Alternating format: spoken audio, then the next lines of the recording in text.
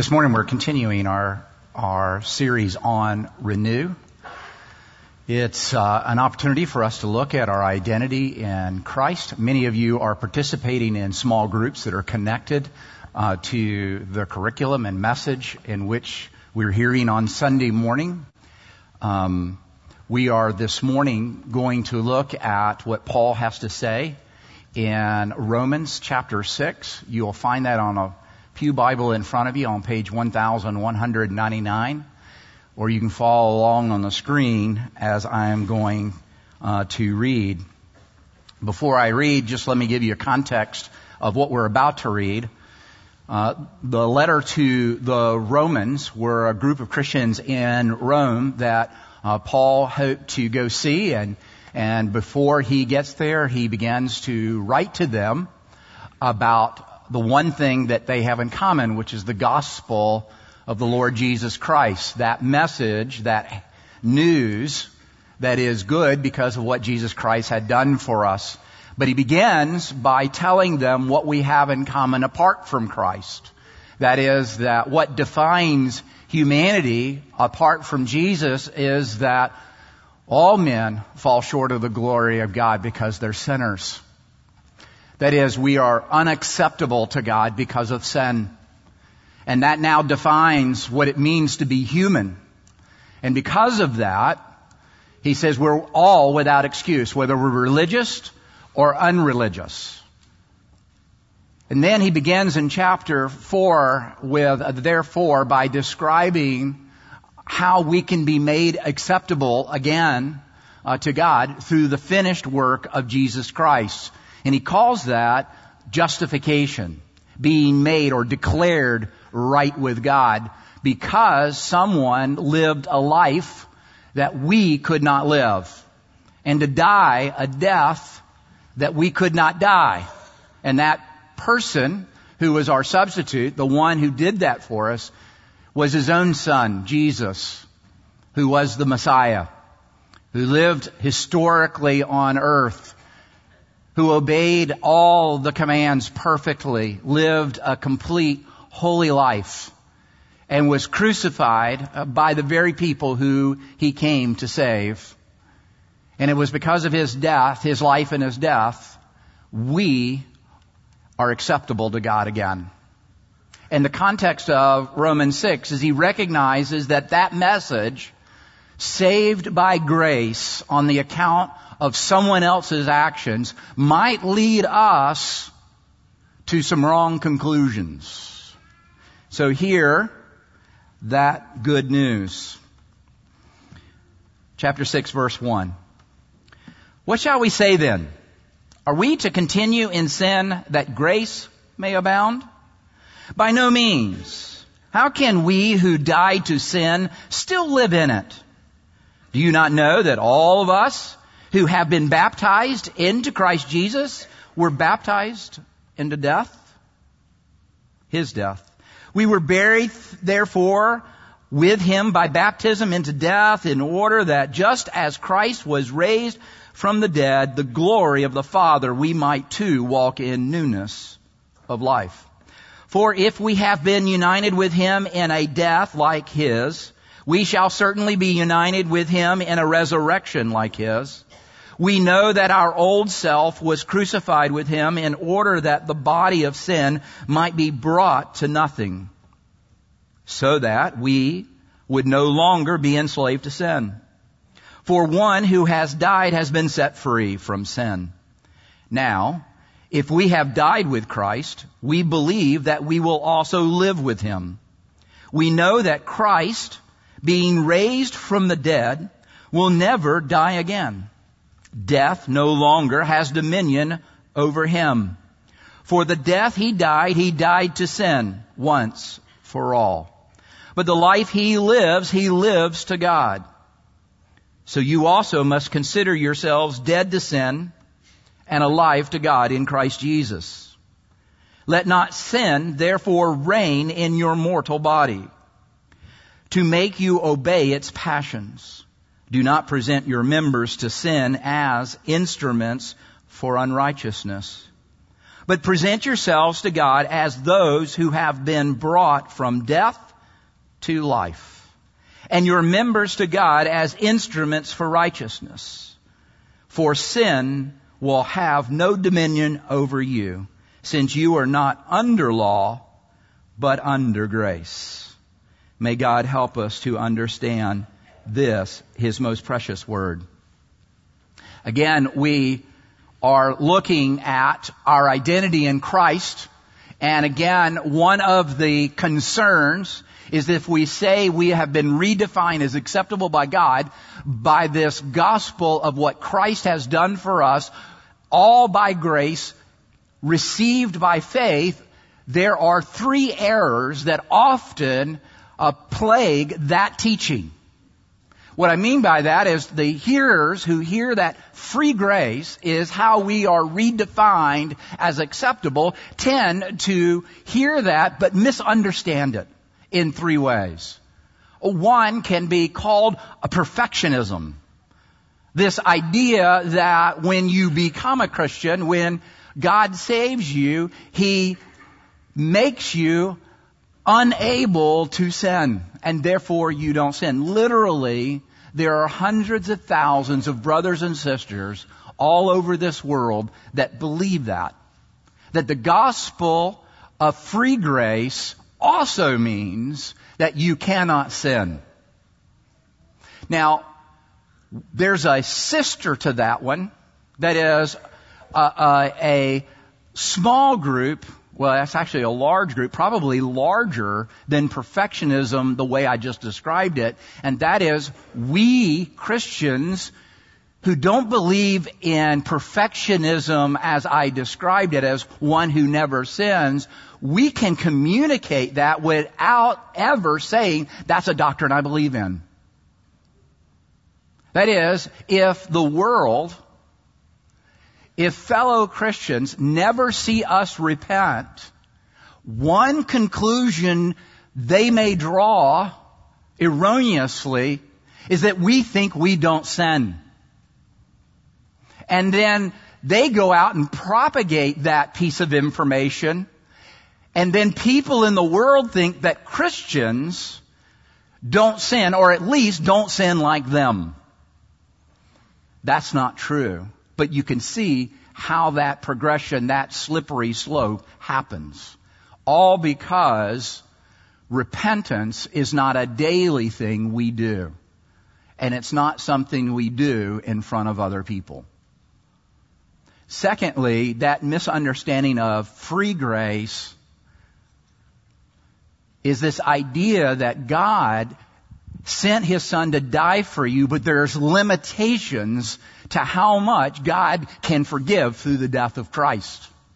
That is, there's a line that if you cross that line, there's no more grace for you. It dries up. Nobody goes around and says where the line is, but I was just talking to somebody this week and said, can I do something that finally outstrips or outdistance free grace? And you can see how that might happen, because if we don't help one another as we struggle with sin, you can think that I'm never forgiven for this. It's just beyond God's comprehension of how bad I am. Third, this idea of grace being free, this final idea is, won't people take sin seriously if you teach free grace? If you keep talking about the grace the way you talk about grace here at EP, won't people conclude that sin's not all that serious or important?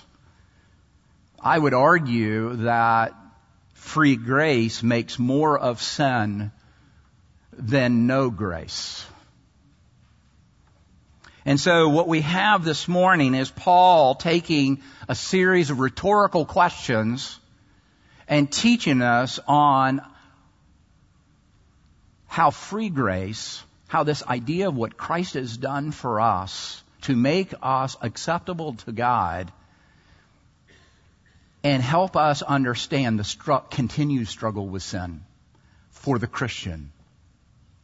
You see, if we've communicated to you and you're not a follower of Jesus, or maybe you're a follower of Jesus and you're a young believer, but you get the impression that we've got it all together, then we have failed to communicate to you reality. And we're sorry for that. Because if we've taught you that, it is a false gospel. Paul starts off in verse 1 and says, "Are we to continue in sin that grace may abound?" Paul's addressing a probable and understandable but wrong conclusion about the gospel. Paul had just summarized, Paul will do this from time to time in his letters. He will, in a statement, summarize the gospel or reduce it down to a statement. And he just had done that in chapter 5. And that's why he asked that question in verse 1. Because of something he just had written that he knew that once it got out there, some might misunderstand what he had said. And this is what he said in chapter 5, verse 18 and 19. "Therefore, as one trespass led to condemnation for all men, so one act of righteousness leads to justification and life for all men. For as by the one man's disobedience, the many were made sinners, so by the one man's obedience, the many will be made righteous." This is what Paul is saying in that statement. He is saying because Adam represented all humanity, that all humanity comes and draws its lineage, its existence from Adam. What happened to Adam, what Adam did, colored and defined all men, all humanity. That's called our representative. And you might argue that's not fair that one man or one person somehow taints or stains all of humanity. Here's the deal, though. Two things. One is, even if we didn't blame Adam to be our representative, all on our own, we prove on a daily basis that we have fallen. That is, you don't need to look to Adam as your representative to prove that we are all sinners and fall short of the glory of God. Secondly, if you have a problem, if I have a problem with my union with Adam, that Adam is my representative of humanity, then you're going to have a problem with Christ being your representative, and what he did colors and changes who you are. That is the dichotomy that Paul is setting up. Through one man, all men become sinners. So that when one man, Jesus, through his obedience, which includes both his active obedience in every way for 33 years and his passive obedience being nailed to the cross, and that we have been assigned.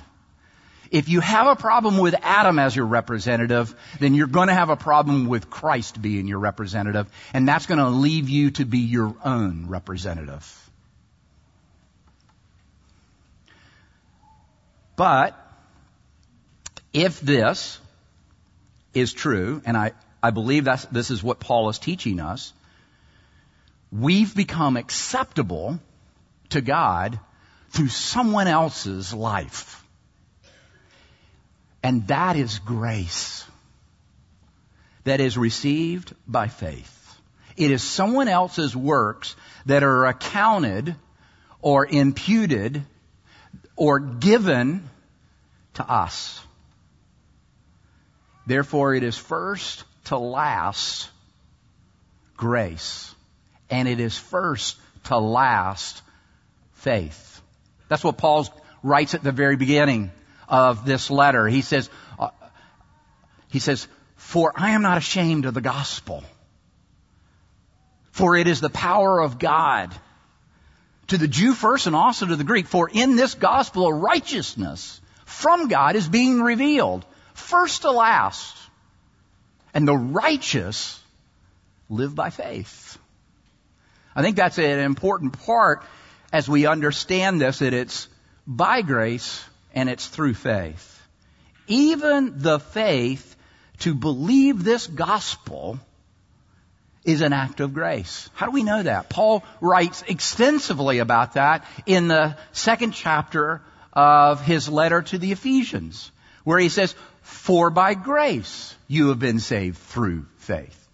Then he goes on and says, it's not your own doing, it is a gift of God. What's he talking about? He's talking about the faith, not a result of works, so that no one can boast. This can be dangerous grace. I say dangerous grace because people have gotten the wrong idea about grace.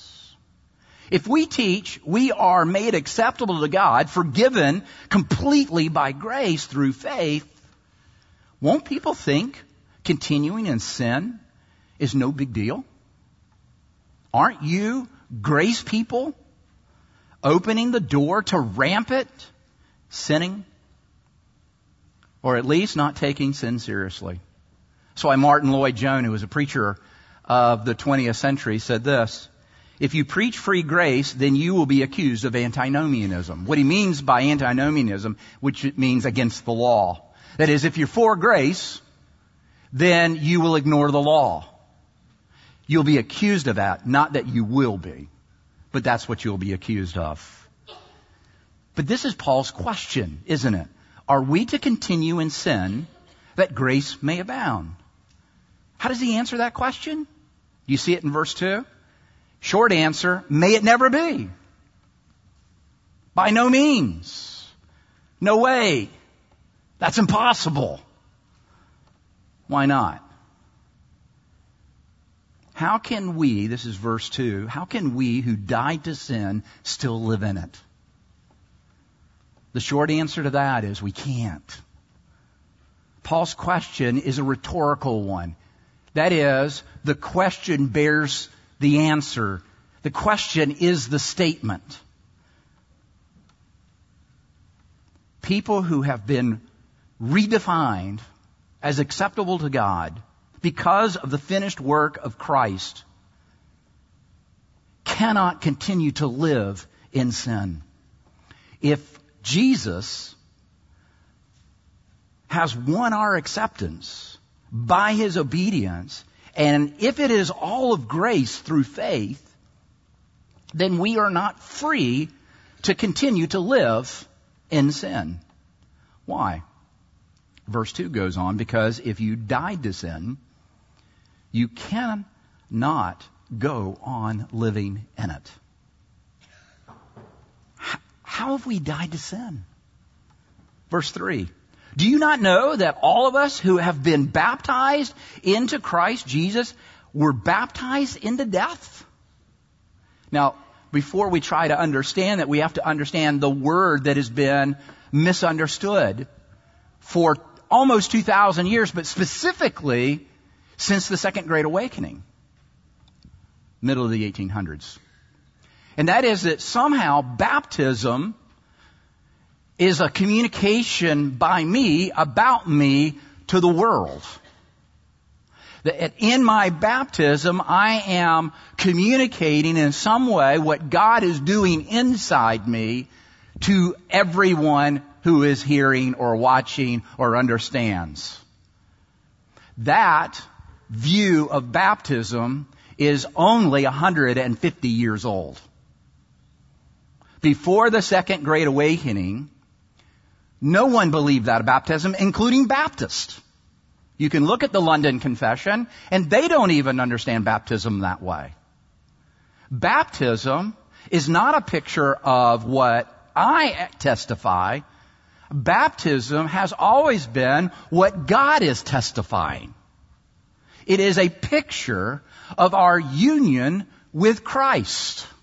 Now, we don't use the word union very often. Nobody goes to a fellowship dinner or a picnic, church picnic, and say, how's your union with Christ going?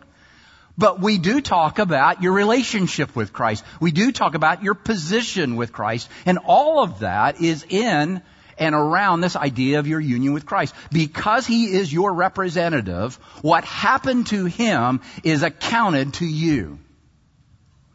And what you did was accounted to Him. That is our union. And therefore, you died when Christ died. Well, what does that mean? I'm living. As a matter of fact, I wasn't even alive then. How can I die when He died 2,000 years ago? That is, your old identification, your old way of living, your old nature died on the cross. That was what was accredited, imputed to Jesus. Without you even being alive. Because God is where? God is at the beginning of time. God is at the end of time and every point in between.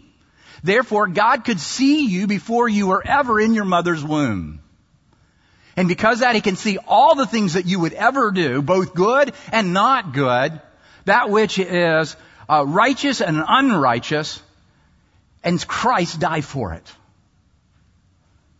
You were already written upon God's heart before you even had a heart.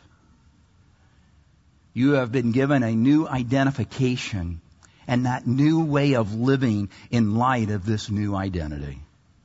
Look at verse 4. We were buried, therefore, with Him by baptism into death. That is, my union with Christ allowed me, my old nature, my old self, my old identification to die when Jesus died on the cross. In order that, just as Christ was raised from the dead by the glory of the Father, we too might walk in newness of life. Therefore, Paul is saying, become in practice who you already are in Christ.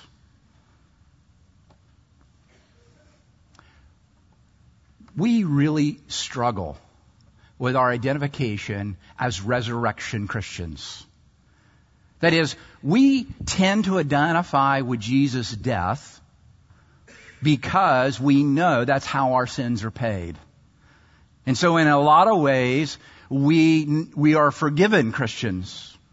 And many of us look at the idea of Christ's obedience in life, and so we know that we are righteous in Christ. But one place we struggle, and Paul is emphasizing here in chapter 6, is that also we were raised in Christ to a new life.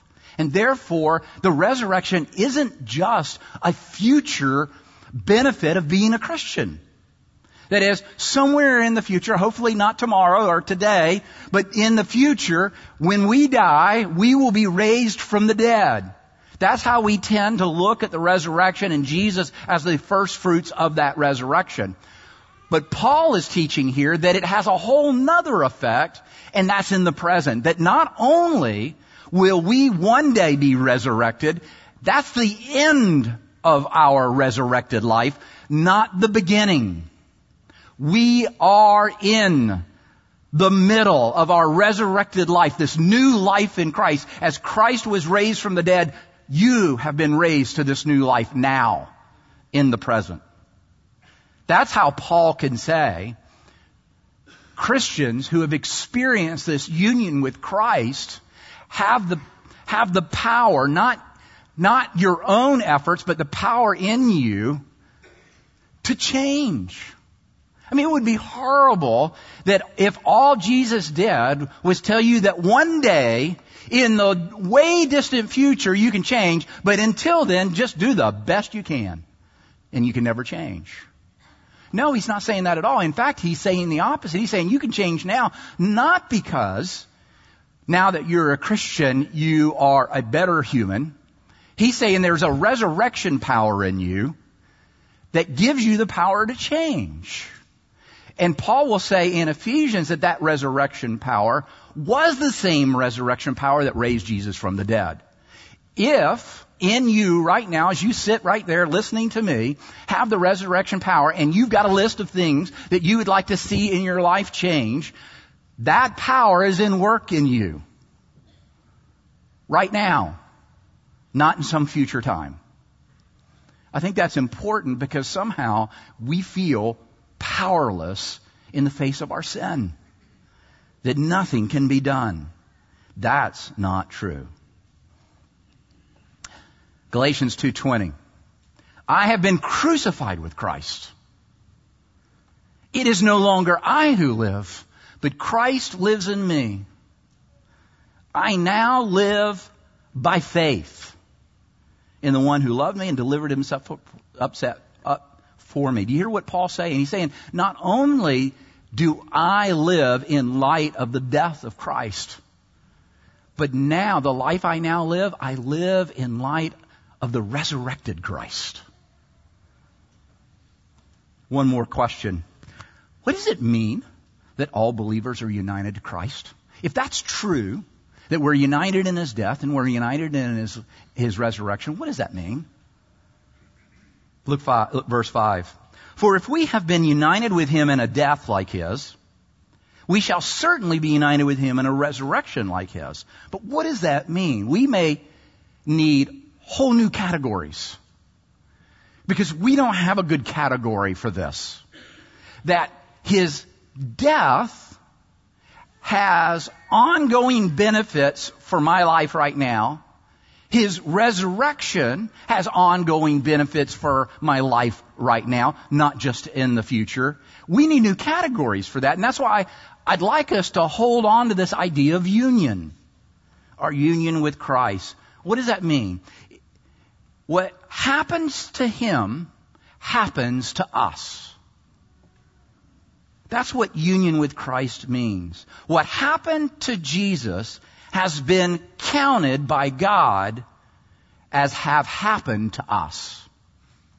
His death is applied to us now and is received through faith. And His resurrection is applied to us now and is also received through faith. Look at verse 6. We know that our old self was crucified with Him in order that the body of sin might be brought to nothing, so that we would no longer be enslaved to sin. My old identity was crucified with Christ. The old way of identifying myself has been killed. The old way of living in light of that identity has been crucified with Christ. But now I have been given this new life in Christ.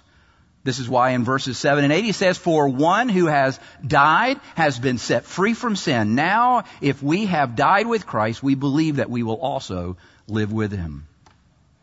Paul is saying, if you are a follower of Jesus, you are qualitatively different than you once were. Not just different in the sense of, I go to church now when I didn't used to.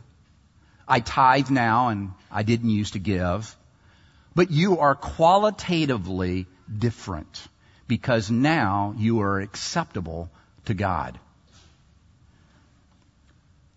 Why can't believers go on sinning? Why can't believers continue to live in sin? If Paul meant that once you become a Christian, you can't sin, then he wouldn't have used the words that he used. He did not say, you can never sin. What he said was, you cannot live in it. In verse 1 he says, you can't continue in it. What does that mean? If you have been united with Christ, you will not want to continue. You will not seek to continue and to be identified by that sin. Verse 6 says we're not slaves anymore. We're free. We don't have to sin. We choose to. That's Paul's point. It is possible, even probable, that Christians will have sinful attitudes and actions. But they will not be master over you. because they no longer have power over you. And that's what verse 14 says. For sin will not have dominion over you, since you were not under the law, but under grace. Jesus came to not only free us from the penalty of sin. We get that. We get the cross. But he's also came to free us from the power of sin. What Paul is saying is that you can change. You don't have to be identified by sin. If there is no ongoing struggle with sin, why would Paul give us 3 commands in the same passage? In verse 11, he says, you must consider yourselves dead to sin. In verse 12, he says, let not sin therefore reign in your mortal body. And in verse 13, do not present your members to sin as instruments for unrighteousness, but present yourselves to God. Ultimately, Jesus will save us from the presence of sin. And then we will not be able to sin. But until then, we don't have to sin. We choose to sin. And we have the power to not let sin be our masters. But until then, until we recognize it, until we begin to see that, we will continue to struggle with sin. But even if we struggle with sin, sin will not identify us again. Our union with Christ means Jesus is our new identity. He defines our new life. That's why Paul will say in Philippians 3, not that I have already obtained it or am already perfect, but I press on to make it my own because Christ Jesus has made me his own. We now seek an experience where we who have been made righteous, acceptable, now bring our lives into line with that reality. But from time to time, we won't feel like it. Me too. Who always feels like wrestling with their sin and repenting. You know, many of us struggle with all kinds of things. Like, you can't imagine how anxiety is for me and how every day is an anxious day for me. And one of my very favorite verses is do not be anxious for anything, but by prayer and supplication let your requests be made known to God, and the peace of God. Let me tell you 2 things that piece of Scripture does not say. It doesn't say what we parents often do to our children when we want them to cease to do bad things. Don't do that. Don't do that as if there's any power in the law. There is a power in the law. Paul says, the law kills me all day long. But Paul is not giving us in Philippians 4 this idea of, I'm just going to tell you, don't do it. Say no to drugs, and you won't do drugs. That is like telling a kid, you can eat all the fruit and vegetables you want, but stay away from the cookie jar. What do you think he's going to do? That's not what Paul is getting at in that passage. Nor is he saying, if you get your prayer life right, you're going to stop being an anxious person. That the way in which to deal with anxiety is to get your prayer life right. That turns prayer into magic. And it's not magic. But what that verse gets at is who you're praying to. The key to prayer is not the words you say. It is the theology of who you pray to. If your God loves you and cares for you, and you know He knows your struggle, you pray differently than if you think He has drawn a line and you're starting to get close. Or you believe that your life somehow doesn't reflect what He wants best and you feel horrible. and that He's some angry God about to zap you. But if you think He's your loving God who cares for you and knows your struggle, you will pray differently to Him about your anxiety. That's why you get shalom, the peace of God, is because He knows your struggle. And He knows what you need. Way more than your OCD attempts to control everything around you. Therefore, how we feel is important, but cannot be dictatorial on how we respond. Feelings follow belief. They don't shape our beliefs. Let's pray. Father, of all the people in the room who need to understand this passage, it's me. To know that you're not looking for perfectionism because you haven't yet removed the presence of sin. But at the very same time, repentance needs to be part of my daily life so that I would know and everyone else would know that it's a struggle and that there's a power at work to change me and give hope to anyone else that they can change to. By the same resurrection power that is in us. We thank you that Jesus lived the life we could not live and died the death we could not die in order to make us new. Not to make us good. But in order to identify us the same way you identify Him. Beloved, in whom I am well pleased. I pray that we grow in grace so that we may not be enslaved again to sin. That we might find the freedom that you have given us in Christ. We pray in Jesus' name. Amen.